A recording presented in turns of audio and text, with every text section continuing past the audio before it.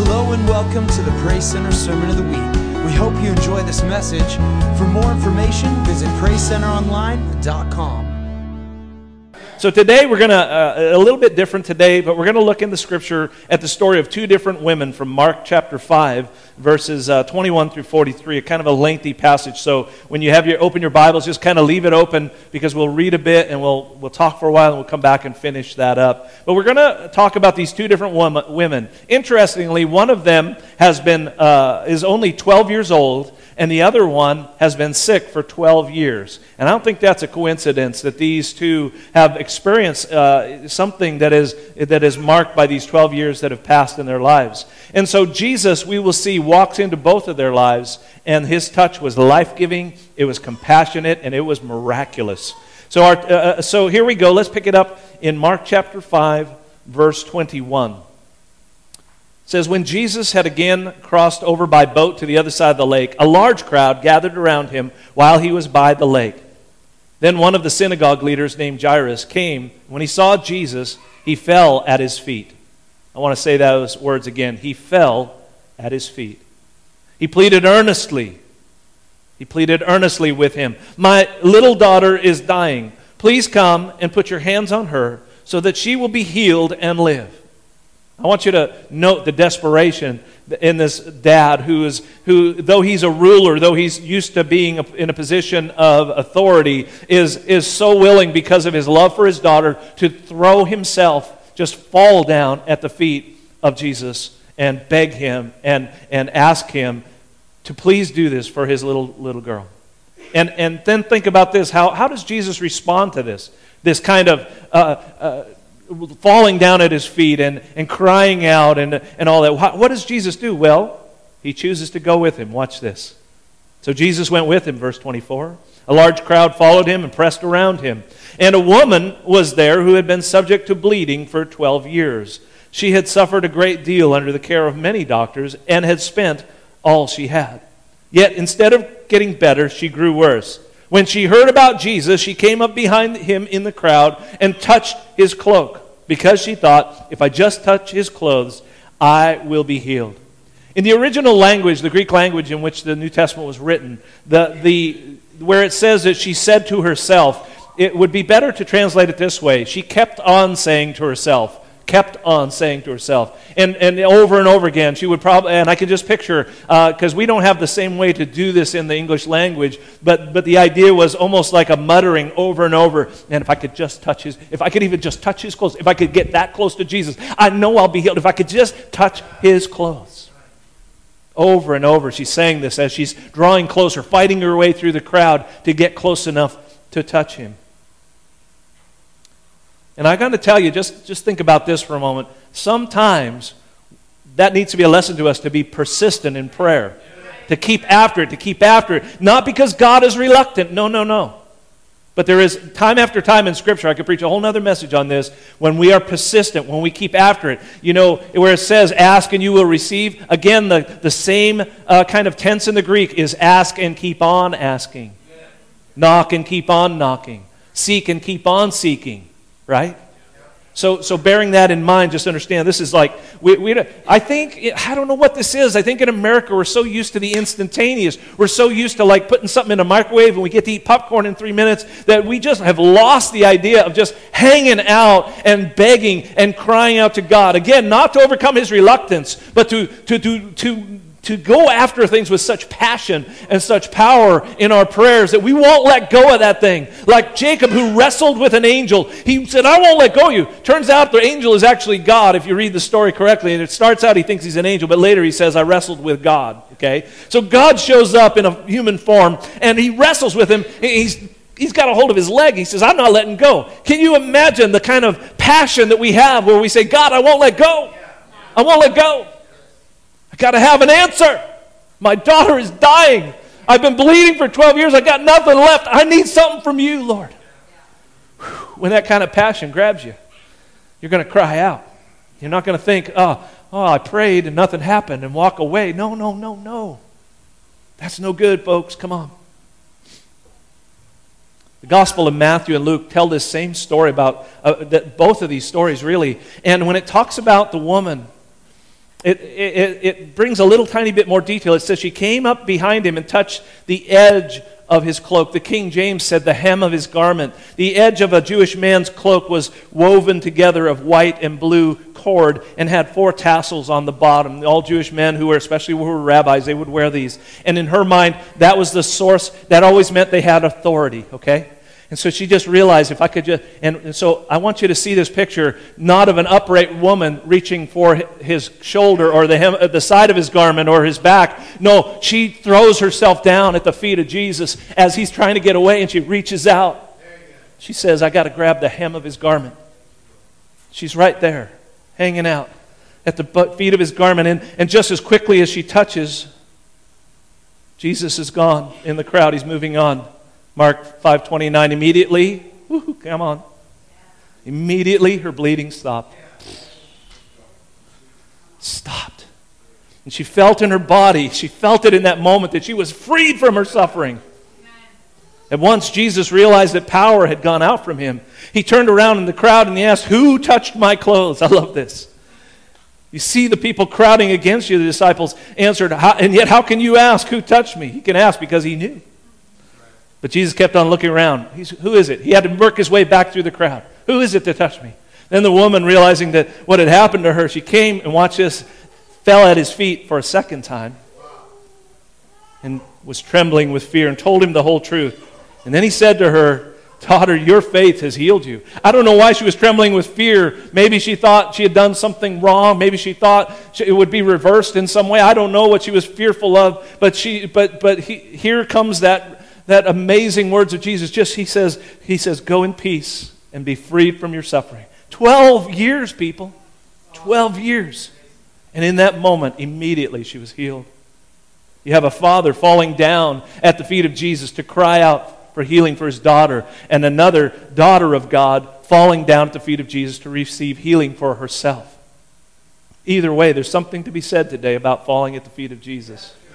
Falling at the feet of Jesus. When you really need a miracle, when you really need a touch from God, there's something about falling at the feet of Jesus. When you need a mountain to be moved in your life, fall down at Jesus' feet. My title today is We All Fall Down. Let's pray. Lord, thank you for your word. Thank you for these amazing stories, and thank you for the character of Jesus Christ that we see displayed. And Lord, as we unpack this in the next few moments, I pray that our hearts will be moved on, that we will understand what it means, why falling at your feet is so important for us as we seek miracles, Lord God, and why it is important for us to be those who don't give up easily, but are persistent in prayer, crying out to you and expecting great things to happen. In Jesus Christ's name. If you agree, say amen. Okay.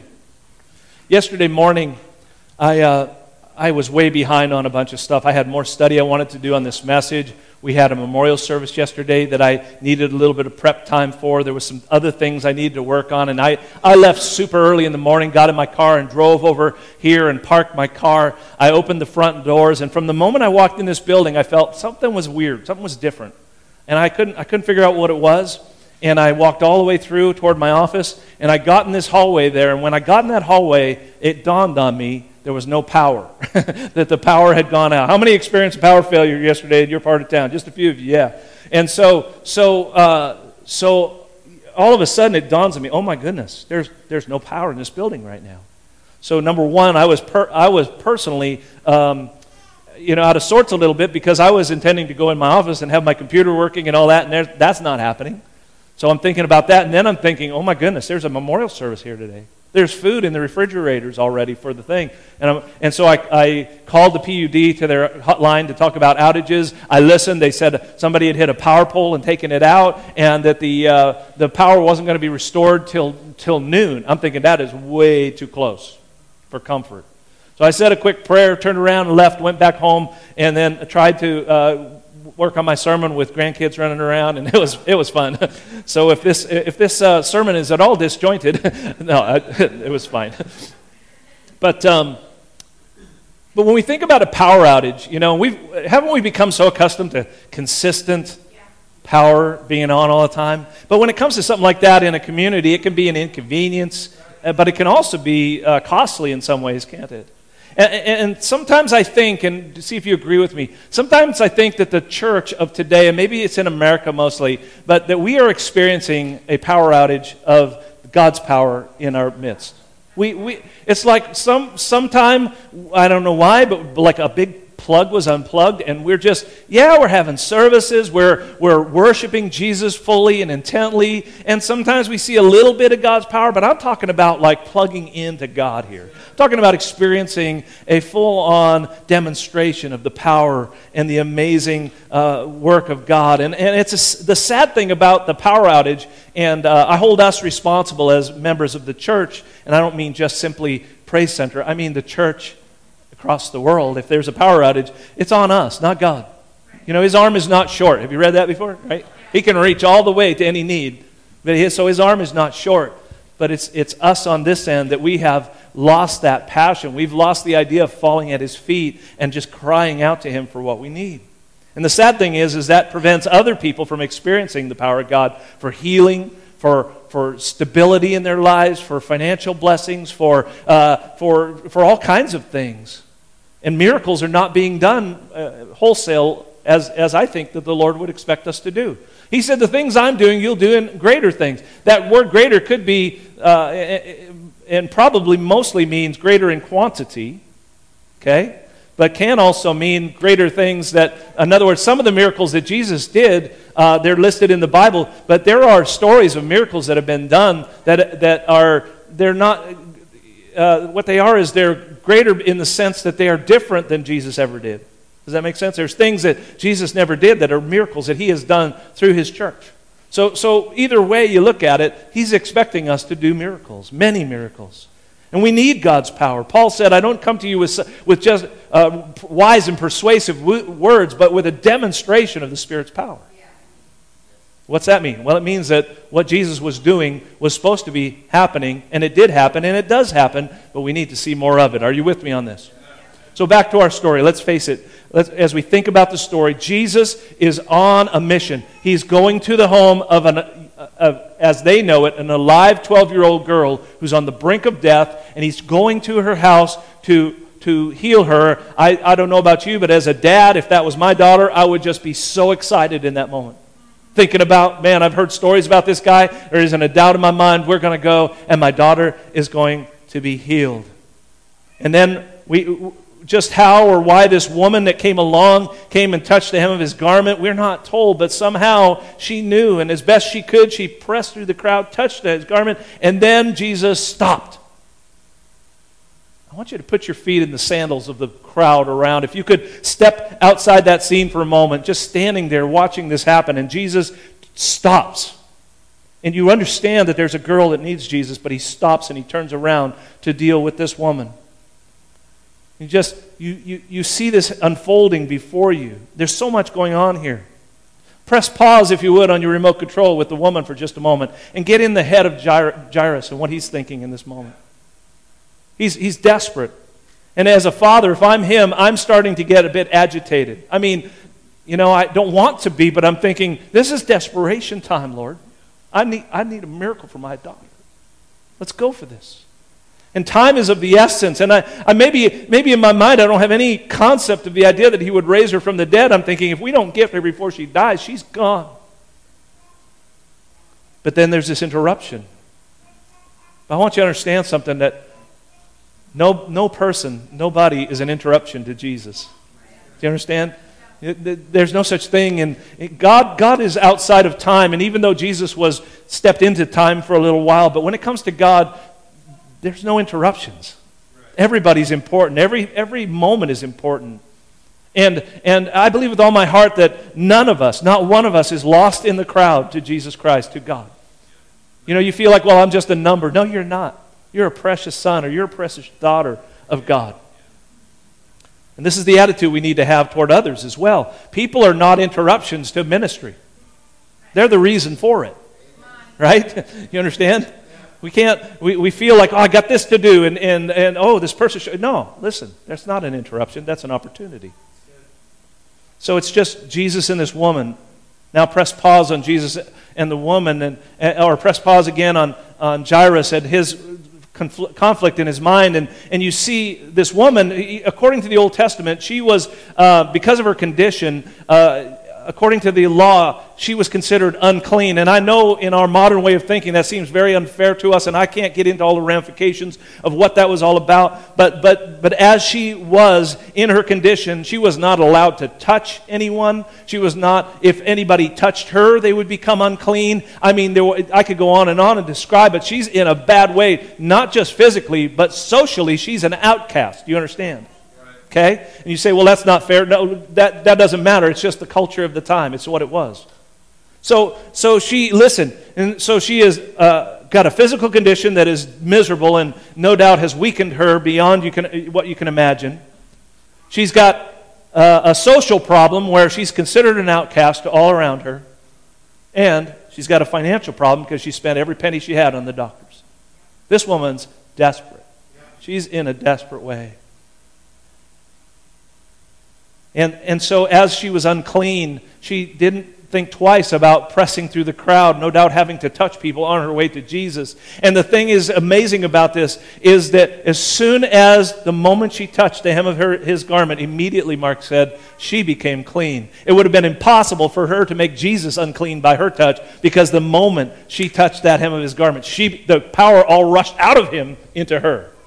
So there was no crossing, he did not become unclean in that moment. Do you understand? And that's so amazing to think about. So you think, well, why did Jesus take time to stop and talk to her? I suppose he probably could have kept walking and she would have received her healing, don't you think? But he kept walking. And the physical healing is great, but I want you to see what he takes time to do. He turns around, he begins to talk to her, and he begins to address her emotional and her social problem in this moment. He restores her to society by saying that you are clean. He also calls her, listen, daughter. Listen to that. Listen to a relationship there. And he is making her clean. He says, your faith has made you whole. It's the same as saying your faith has saved you. And he's restoring to her by a man speaking to a woman. He's restoring to her in that culture the dignity that she deserved. Come on, that is amazing stuff right there. And I want to tell you today, church, when we fall at the feet of Jesus and reach out to touch him, he will restore us. And he will restore every part of our lives. Now press play again on the scene. Now that the woman's healed and restored to society, Jesus can turn and get back to what his original task was, to heal the 12-year-old girl. Picking it up in Mark 35 in your scripture there, look with me. While Jesus was still speaking, some people came from the house of Jairus, the synagogue leader, and said, your daughter is dead. Why bother the teacher anymore? Overhearing what they said, Jesus told him, don't be afraid, just believe. Man. He didn't let anybody follow him except Peter, James, and John, the brother of James, when they came to the house of the synagogue leader. Jesus saw a commotion and with people crying and wailing loudly. He went in and said to them, why all this commotion and wailing? The child is not dead, but asleep. But they all laughed at him. After he put them all out, he took the child's father and mother and the disciples who were with him, and they went in where the child was. He took her by the hand and said to her, Talitha koum, which means, little girl, I say to you, get up. Immediately, there's that word again. Love that word. Immediately the girl stood up. Pow! Like from death to life. Stood up. She stood up and began to walk around. Come on.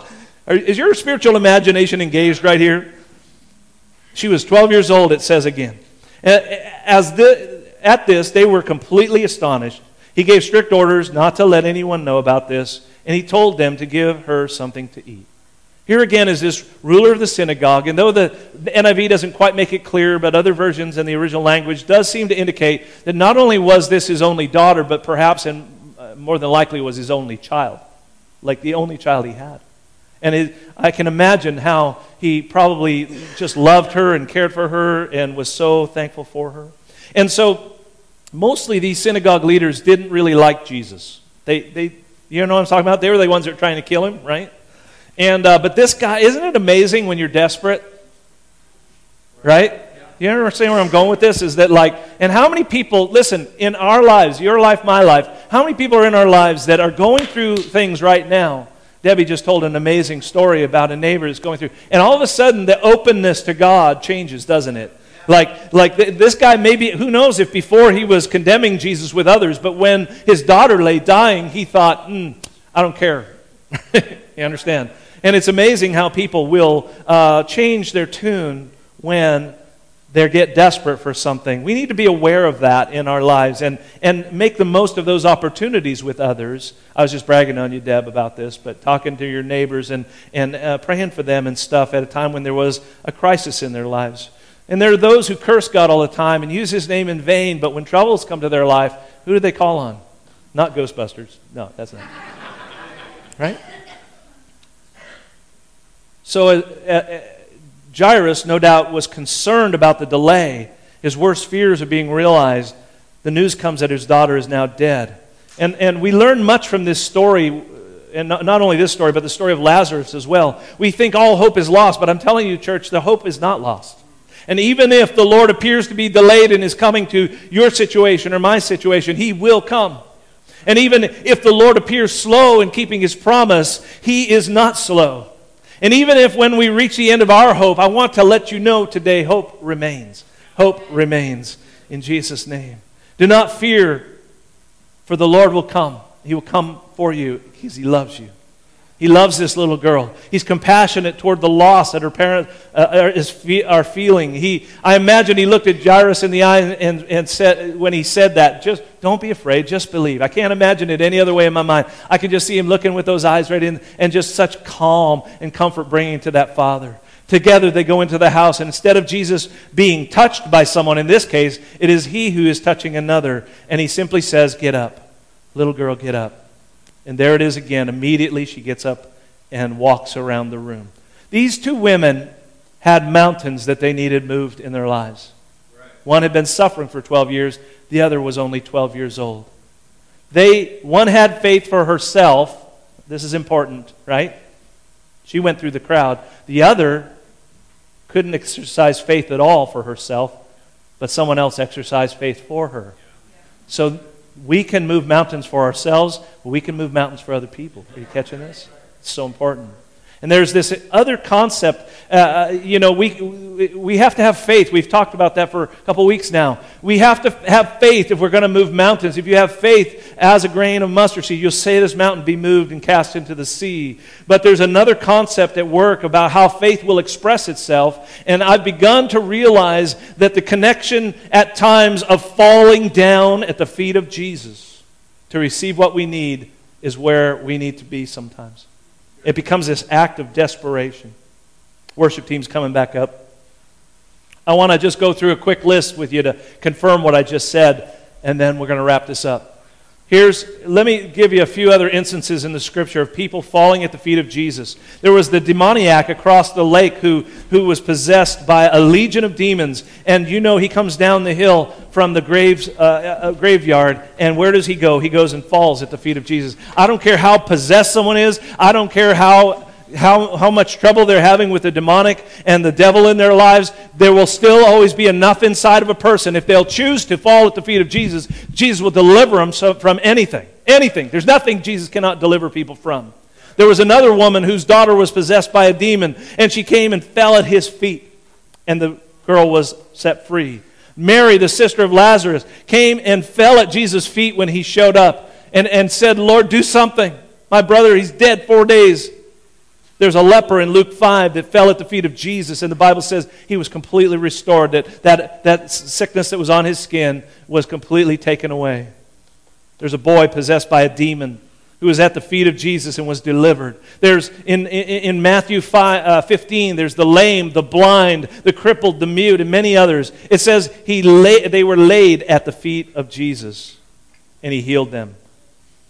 There's a paralyzed man in Luke 5, let down on a mat in front of Jesus. And they set free. You remember that?